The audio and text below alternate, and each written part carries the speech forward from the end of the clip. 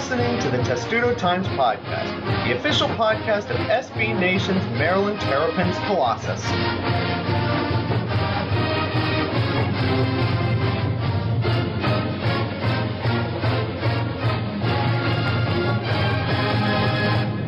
And welcome to episode 74 of the Testudo Times Podcast. Yes, this show is a big-ass deal.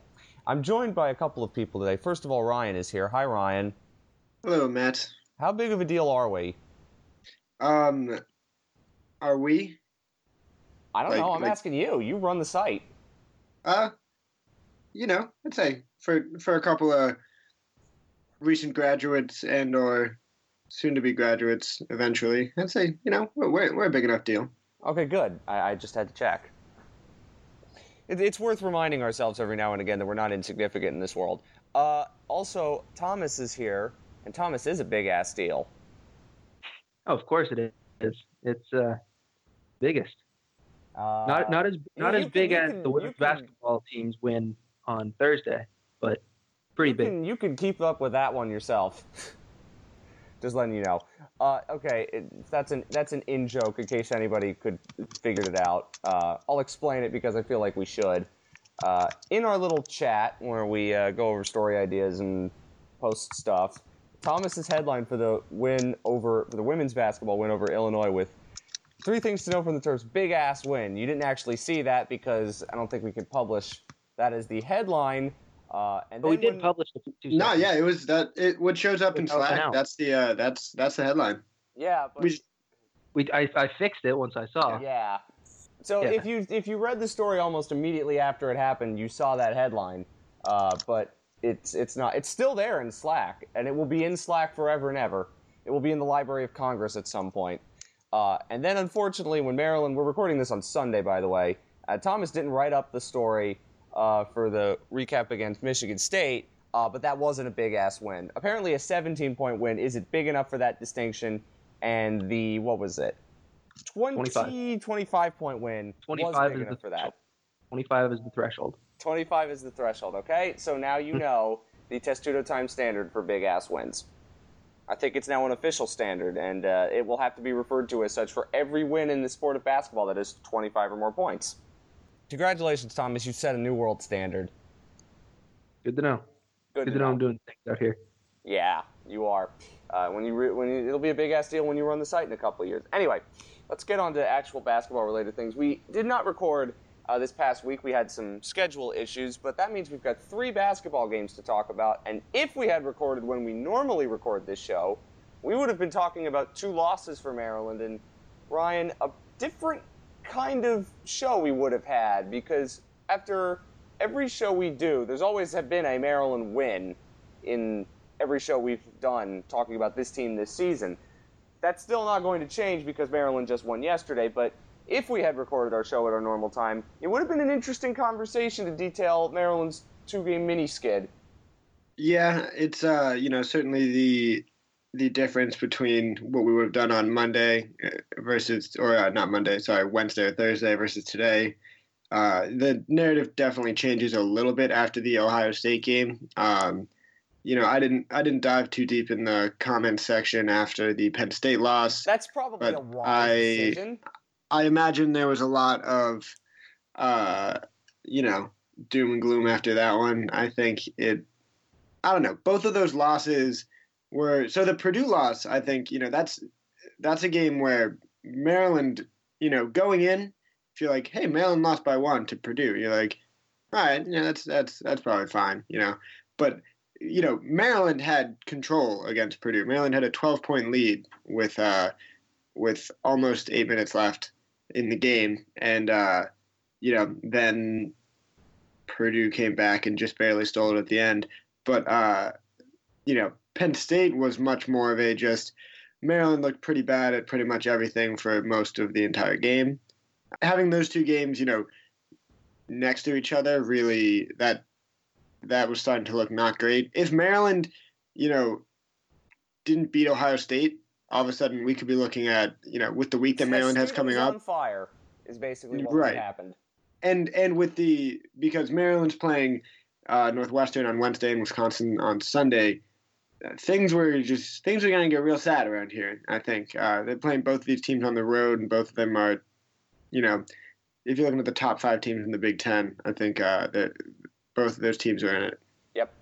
I will say this: there was a lot of doom and gloom on Saturday after the Maryland loss against Purdue in the comments section, because Matt's story was a great story about how he thought that loss actually said more positive things about Maryland than it did negative. Now, if you go the last 7.5 minutes without hitting a shot from the field, that's not very good, but I'll leave it to him. And I didn't watch that game as much or as closely as I probably should have. Penn State was bad, and it was the first time, Thomas, since Pitt, and really only the second time this season that Maryland threw out an actual dud. And for a young team that we expected to have a lot more games like it, and has had 2 out of 25, that's not all that terrible, although it was still pretty bad to lose to Penn State in anything. Yeah, especially in the sport we're supposed to beat them at. Young teams, will have these duds. They had another one of those stretches, and it kind of gets lost in this because they played kind of sloppy the whole game, but they had another one of those stretches where they didn't hit a field goal for 6 minutes. Right at the start of the second half, they didn't do that. And they've had these stretches all year, but somehow it hasn't been killing them. It killed them against Purdue and Nebraska. Well, it did. No, it's in their 3 of their 4 losses, it has been the reason why they've lost. Done that. Mm-hmm. But they had those skids against Ohio State the first time. They had them against Illinois. They were 19-1 run against Minnesota. It wasn't. They're pretty good at recovering from it, but they just couldn't on Tuesday because they just played a bad game. They played a really bad game. I don't think that this team overlooks anybody, but if you looked at the schedule and you're thinking Penn State on a Tuesday night and they just lost to Rutgers at home. By the way, Maryland has 4 losses this season. 2 of them are to teams that have lost to Rutgers. I'm not saying, but just saying. Rutgers isn't really that bad, but it's still not a good look. Hey, none of them was to Rutgers. None of them were to Rutgers, but let's be honest here. You still lost to 2 teams that lost to Rutgers, and one of them lost to Rutgers at home. That hadn't ever happened before in the Big Ten, just saying.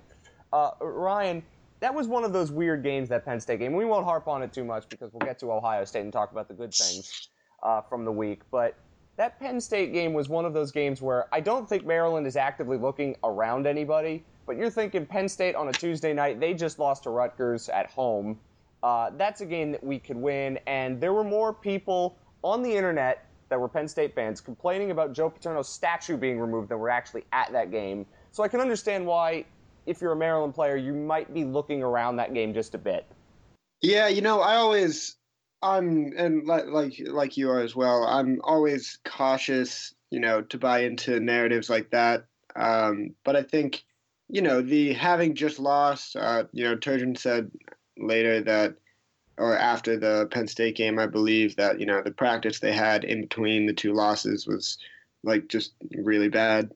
And, it's did the demoralizing loss to Purdue have some effect on that led over to the loss to Penn State? Perhaps. It's also just, Tuesday night game at Penn State with no one there. It's just that it just kind of had all the it was the perfect recipe for just like a dud, and that's what happened.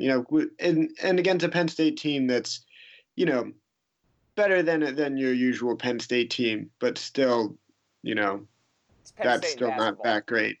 I think it's, if Maryland came out and looked just as lifeless against Ohio State as they did against Penn State, then that would have been a problem. But that didn't happen. The Ohio State game was, fairly encouraging, at least for stretches. Then there's the typical opponent makes a quick run near the end of the game, but Maryland was able to close it out.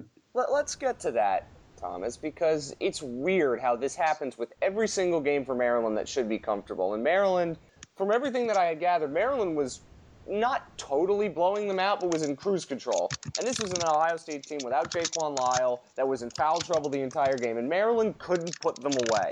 And this, I guess, is something about this young team that is a bit of an issue. Like, when they get these big leads, we saw it in the out-of-conference, and we've seen it in conference play, that they got these leads. They can't put teams away. They can't stick the dagger in, and they didn't against Ohio State.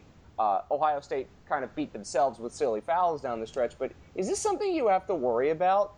That Maryland could play really good stretches for a long time, control the play, but then they give up these little mini runs, and suddenly it's a close game, and Maryland becomes a deer in the headlights. I wouldn't even say that's how it happened. I think, it was hovering around kind of an 8-10 point game for most of the second half. Ohio State went on a mini run to make it 5. And, then all of a sudden there's 3 minutes left. And then, you had the Kevin Huerter shot and you had the Anthony Cowan shot. And, then that's it. Then there's a minute left and Maryland's up 8. It is definitely a thing when, you want, when you're up 10 with however, 8 minutes left or whatever, you want to be able to get that up to 15, just put it on ice. And it is kind of worrisome that Maryland can't do that. We're late enough in the season. I don't know if that's something that's really going to change. I wonder if it is fixable, Ryan. And the reason why I do wonder that is because if there's any team that you thought Maryland was going to put away, it's an Ohio State team without their best player in foul trouble at home, and they couldn't do that for whatever reason. And it is mildly concerning that they need a couple of hero ball shots from Kevin Huerter and Anthony Cowan to essentially bail them out of a much stickier situation. Because this is kind of how that Nebraska loss happened, where they're in cruise control, they're winning, and then suddenly they're not anymore and they run out of time. Yeah, I think it's weird. Like, if you try to define what the root cause of, this same pattern being, there in every single game, I feel like I don't really know what it would be. I think part of it is, in any basketball game, leads, they always fluctuate, and a 10-point lead can turn into a 5-point lead really quickly, which is what Maryland saw against Ohio State. And while it is like, they did need, some, and late in the shot clock, like crazy threes from Huerter and Cowan to push Ohio State away, but Ohio State also needed, they needed to hit on like 2 or 3 consecutive threes to get into that spot. So it was, Ohio State got, I think they certainly deserve credit for coming back late. I think, Ohio State held Melo Trimble to 1 point in the second half, 0 field goals, and that's got to be concerned for Maryland. In the non-conference schedule, when these games still kind of had this same pattern, it would be Trimble for the most part, playing the role of closer down the stretch and basically just living at the foul line. And in conference play, we haven't seen that as much. There's part of it has been like, oh, well, other players have stepped up sometimes to, take that role from him, like Cowan did and Huerter yesterday. But I think, if Maryland just kind of gets everybody going at the same time, and that'll mean essentially Trimble just the shots start going in for him, then I think that, that could definitely, maybe Maryland has a 15-point lead, and, when the other team makes that small run, it's not as noticeable. On the Melo Trimble subject, we saw this last year too, I think, where he could play hero ball and out of conference because you don't see Maryland all the time, but in conference, the book's out on him now. Teams should know how to defend him, and teams know how to get under his skin and take away his impact. Now, the difference is Maryland is deeper in some ways than they were a year ago and had more players who could hit big shots and bail them out, and Anthony Cowan and Kevin Huerter could do that. And they're not as reliant on Melo Trimble as they were a year ago, but still, you'd like to see them not need to do that, Thomas, at any point. Especially, I can understand it when you're trailing all game and you haven't played that well and you want your best player to dig you out of a hole, and Maryland has done that this year a few times. But when you're up at home and you're up in some of these games, and we're going to see this more from them down the stretch, it's going to happen again, you don't want Melo Trimble to have to close out everything. You want to be able to perform better when he's off the floor, and for a while, I think they did do that against Ohio State. They had enough offense, it's just defensively they fell apart for a while. Ohio State at one point in the second half, I think, was shooting like 65% from the field, and that can't happen.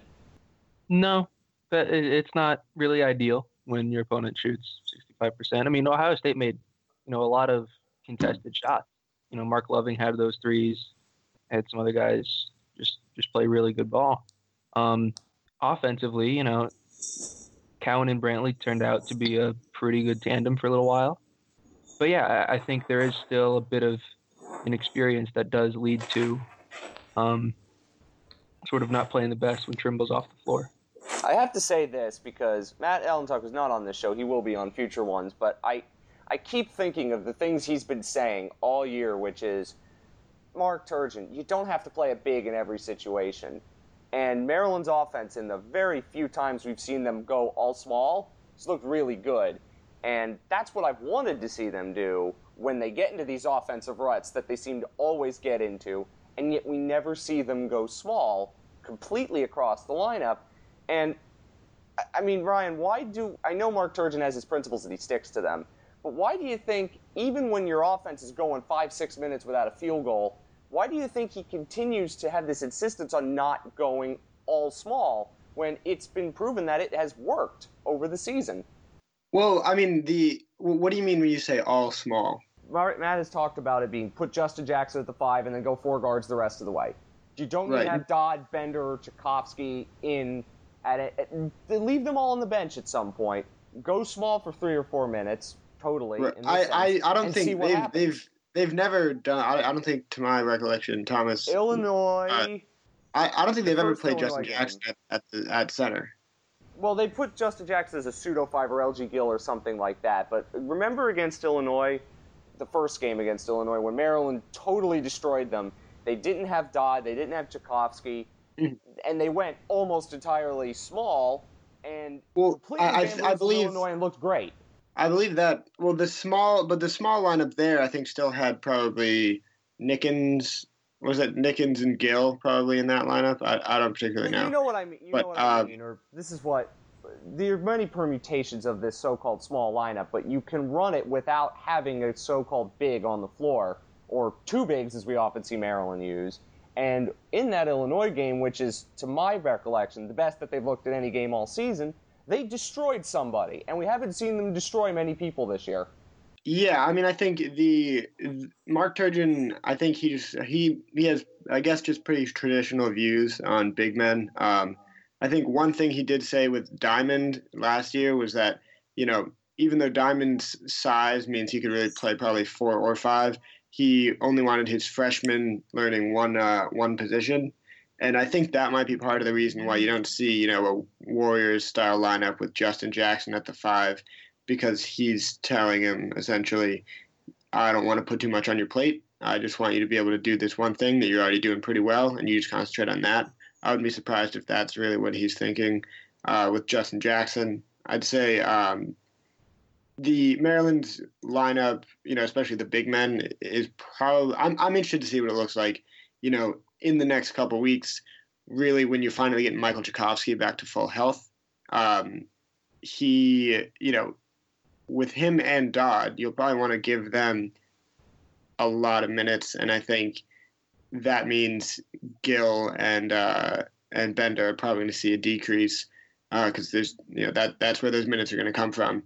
And I think the small ball thing, I'd like to see it. I think it'd be fun, but I just, from everything Turgeon's done, it just really doesn't seem like that's something he's very interested in at all. We'll make sure to get Matt on the show again soon and make sure he can explain what he means by this, because when I see it, it always seemed to have worked. And I don't understand why they can't do it for just a 3 to 4 minute stretch in a game when you're in an offensive rut. You don't have to do it all the time, but just in those little stretches where you need to generate some offense, that might be a way to do it. And the seemingly insistence on not trying it is something I think that's been a downfall of this team when they've needed those offensive runs. Regardless of that, let's slightly switch gears and move on to the S-Curve, which was released yesterday. Maryland, of course, wasn't on it, nor should they be after they lost to Purdue and Penn State. However, the news from that, Thomas, is there was no Big Ten team in that top 16. And if that trend holds, that's going to affect Maryland's seeding. They're not in danger of missing the tournament, and they won't miss the tournament. they could have a really good record. They could go into the NCAA tournament with 5, 6, 7 losses and end up still being a lower seed because the tournament committee doesn't value the Big Ten very much. And that was the main notable thing for me from that S-curve release. And it should affect how Maryland fans think about where this team is going to end up being seed-wise. And right now, I can't see them getting much higher than a 5, and that's in the absolute ideal scenario. Yep, and here I was thinking that maybe the history wouldn't repeat itself with Maryland having a really good record and being kind of undervalued by the committee. Shocking. Well, Women's team is think that 25 this and one's 1, a little number more 9. justified than last year. Yeah, well, of course. This year, it makes total sense because they don't have many quality wins. They don't have any quality wins, I guess you could say. The Big Ten as a whole is not very good, and the teams that they needed to beat in order to get those quality wins, they lost to Purdue. Northwestern would be a good win, but it's not a standout win, and their best chance is at Wisconsin, and they might only have this game against Wisconsin to test themselves against the Badgers. And, now it says Wisconsin is in the top 16 team. So, Maryland really does control its own destiny here, I think. You don't want to end up kind of in a bad spot. I think, honestly, they'd be fine with 6 or 7 because then you avoid whoever's the 1. And there are some pretty good teams that would be kind of nice to avoid for a while. It's all about positioning and everything. But, I'm really not worried about Maryland not being in that S-curve right now. Oh, I wasn't worried about that. I was getting to the fact that since Wisconsin wasn't in it, nor was Purdue, that should affect the way that Maryland fans see their seeding. Because if the Big Ten as a whole, with its best teams, isn't getting much love, then the lower down teams aren't going to get much love, and that means Maryland is going to really get knocked down a few pegs. And Ryan, I know you probably agree with that, and maybe it is too early to talk about tournament seeding, but it's something that Maryland fans are going to have to get used to. Last year we all kind of crowed when they got a 5 seed, and there were some teams that got 4s that shouldn't have gotten 4s ahead of them. But this year, I don't think there's going to be much argument if Maryland is a 7 somewhere. No, and I think, beginning of the season, you tell Maryland fans, hey, you're a 7 seed, that's pretty good. Probably take that and be pretty good with it. But I think, one thing I think people always forget when these things come out is a lot of people will be ranking a team based on where their AP poll ranking is. And they're like, total, and people be like, whoa, what do you mean Maryland's the last year, what do you mean Maryland's the, what were they, 18th at the end of the season? Yep. 16. That would have still made them a 5 seed, let's be honest, but fair. But then I guess some teams above them in the AP poll got better seats. Crime of last season, but right, I do remember that anymore. But and it's just it's just different people who are seeding these things, and the AP poll is always not something you want to take too literally in terms of rankings. I think how Maryland's, the Wisconsin and Purdue not being in the top 16 is definitely interesting, and I think Maryland's strength of schedule is going to be probably their biggest knock on their tournament resume, and it looks like even if they, the best quality win they could pick up left is Wisconsin. And even if they do, it doesn't look like that's going to move them into that top 16. But, in the end, I think Maryland comfortably getting into the tournament, that's got to be enough for most people. I don't think most people are going to complain, but this is Maryland, so you are going to see people complain. That's just how it works around here. That S-curve release, like the AP poll most often, they're completely meaningless because the only one that matters is the one that comes out in a month from now. And there's a lot of time between now and then to see how Maryland adjusts itself. So the 2 games we've been talking about, them dancing around that topic, at Northwestern on Wednesday and then at Wisconsin Sunday. I'd be very happy with a split. I don't think Maryland's winning both. Brian, I think that getting 1 out of 2, even if it's Northwestern, I don't think many people are going to complain about it. They've been in the stretch of 5 out of 7 on the road, and that's so difficult, especially for a young team.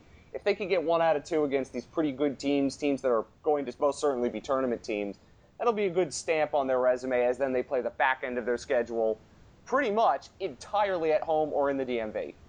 Yeah, it's I think you're absolutely right when you say if Maryland gets a split, that's good enough. you would like to see, I think Maryland is certainly capable of beating both of these teams.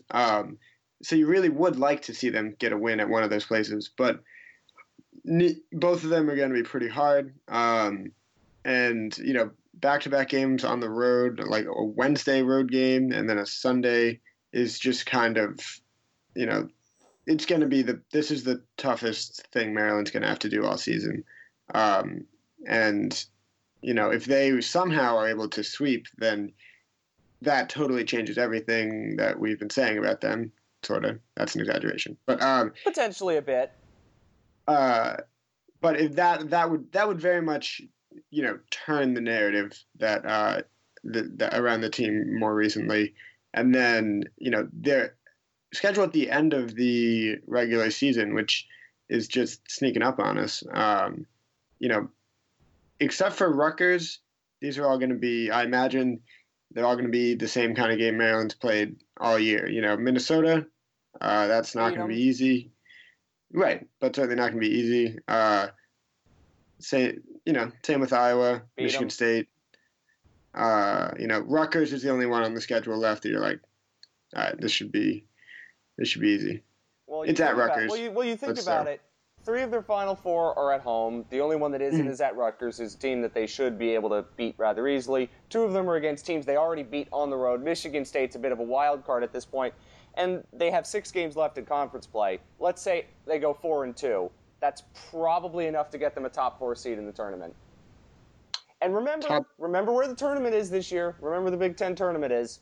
Oh, top four in the Big Ten tournament. Yes. I would think that should do it. Yeah. Oh, I'm excited. Last year, Matt and Kirshner had to make the 12-hour drive. Now I just get to take the metro.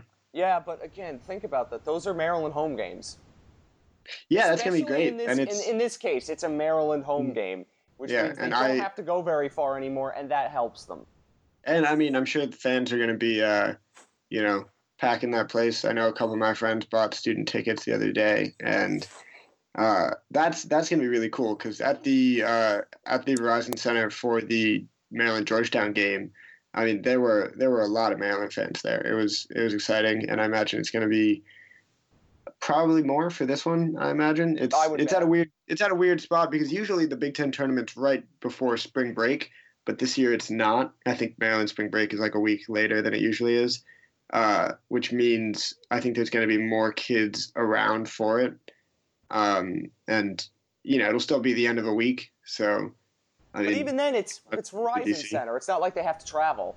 That's what I'm saying. Oh, yeah. No, generally at the end of spring break, a lot of the time people are either, jetting off to Cancun or driving home to Massachusetts.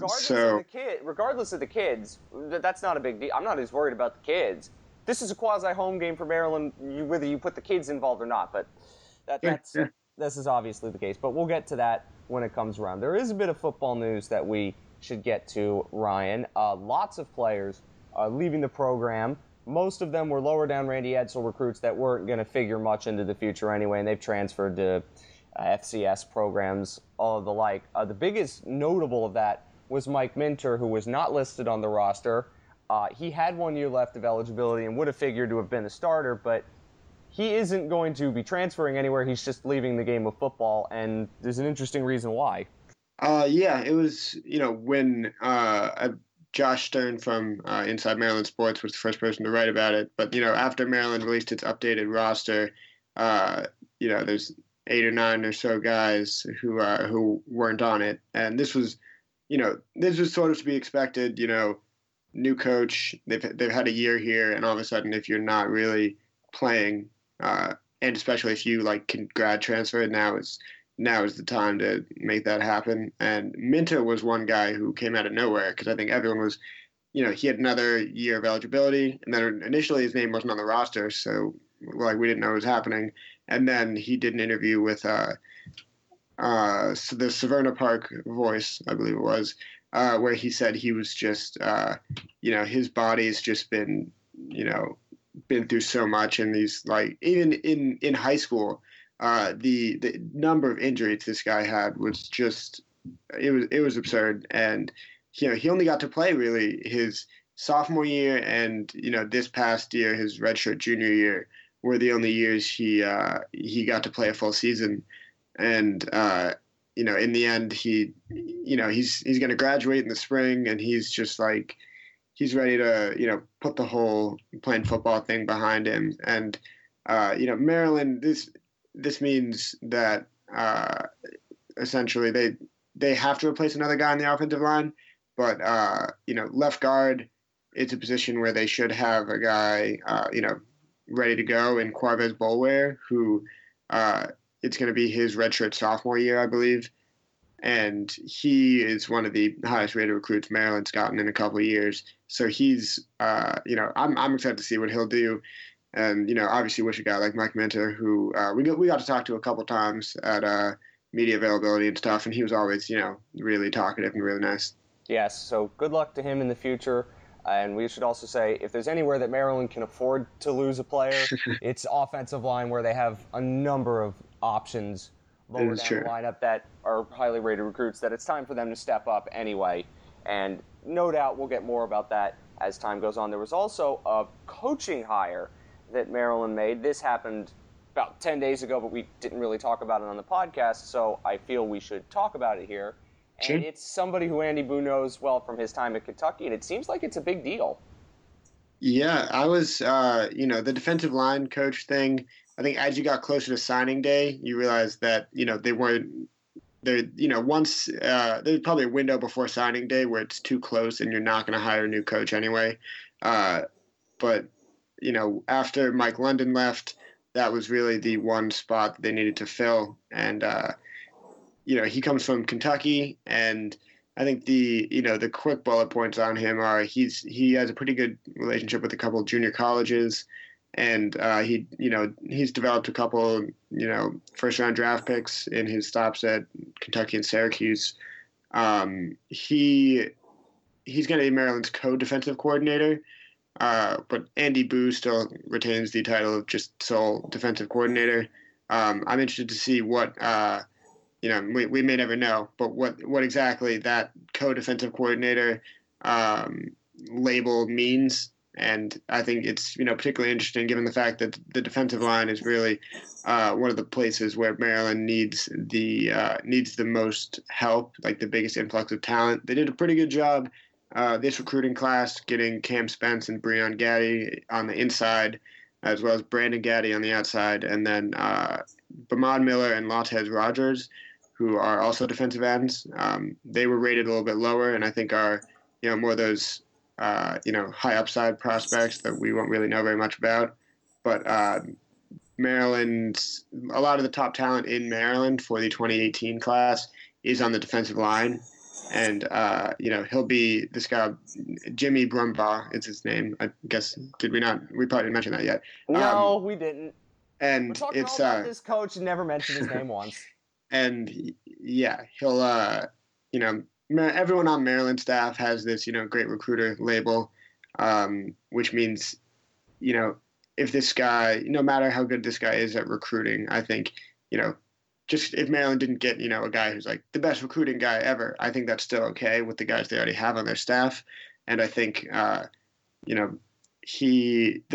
everything I've read about him, people think he's a pretty good hire. And, with an assistant coach like this, it's sort of, there's only so much one of us can say about him because we just don't really know all of what happens behind those closed doors. We don't, but it's somebody who Andy Boo knew from his time at Kentucky, so there's a familiarity there, and it's at a spot where Maryland needed to, and I don't think that the loss of Mike London, except from a little recruiting sense, is that huge of a loss. Let's be honest. Maryland's defensive line was quite poor last year, so help in that area is needed. Now, I do want to mention one quick other football thing before I'll let Thomas take over talking about women's basketball. There was a story earlier on this week. As you know, Rutgers and Maryland are going to play next season at Yankee Stadium in front of friends and family crowd.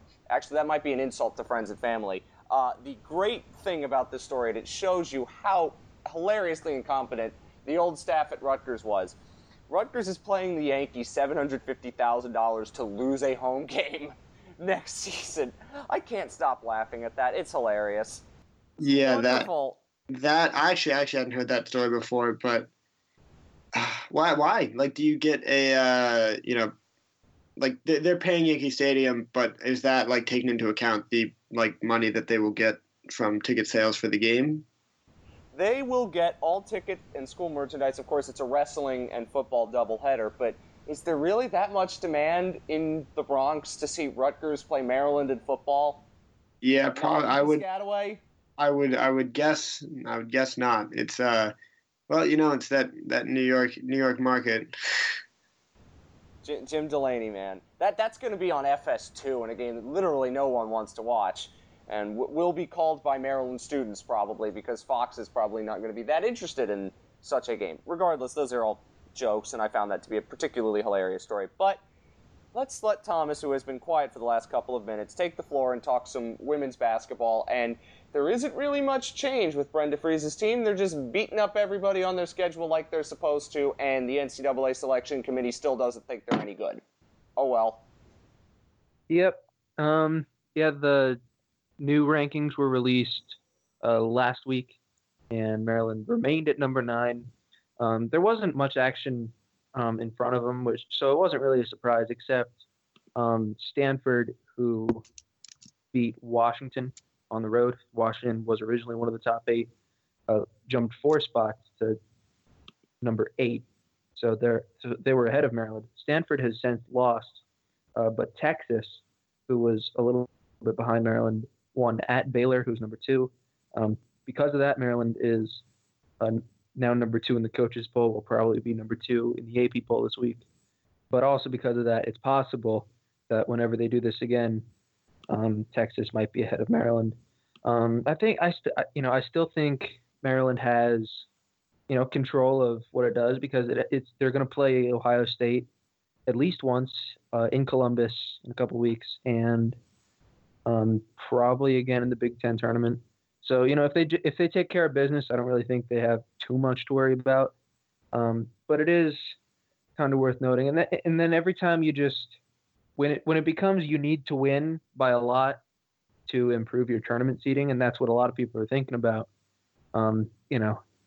you get kind of bored with these 20-point wins. At some point, it's like, well, what do you want else? What else do you want them to do? Beating up everybody. They can't change who the Big Ten is. I can understand the out-of-conference schedule arguments, but you can't change who's in the Big Ten. You can't change how good they are. They're just beating everybody who they're supposed to beat. And let's be honest, if they end the season with 1 loss and they run the table and that loss was only to UConn, what else do you want them to do? How could they not be a 1 seed in that instance? Obviously, they wouldn't be the number 1 overall seed, but how could they not be a 1 seed when you've only lost 1 game all year? Because, and I've come around to accept that, like, they might be a 2 seed with 1 loss because, their best win currently is Louisville, and that's a good win. But after that, their second best win is Arizona State, and their third best win is maybe Michigan. Maybe it kind of, we just don't know. And most of the other top teams have played other, top 20 teams and, have a few wins against them. So it does make sense for a 3-loss, like, Notre Dame team to be ahead of Maryland. Oh, I can understand that entirely. How could they be left out entirely?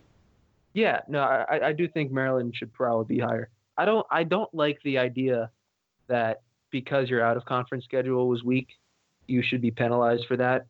Like, well, when you're 25-1, but your out of conference schedule was weaker than a team that like also won all of its out of conference games, I don't really feel like that means much because they just played some really bad teams that like they would beat most teams out of conference. I would assume that. Yeah, of course they would. Now, obviously, they can't schedule everybody that's good, but you can only do what you can, and these schedules are often sometimes made years in advance, and there's no way of predicting how good they're going to be. And, looking at it, they were actually supposed to have a tougher out of conference than last year. They did catch a couple bad breaks, a team like Duquesne, who's been a really good program for a long time, is kind of having a down year.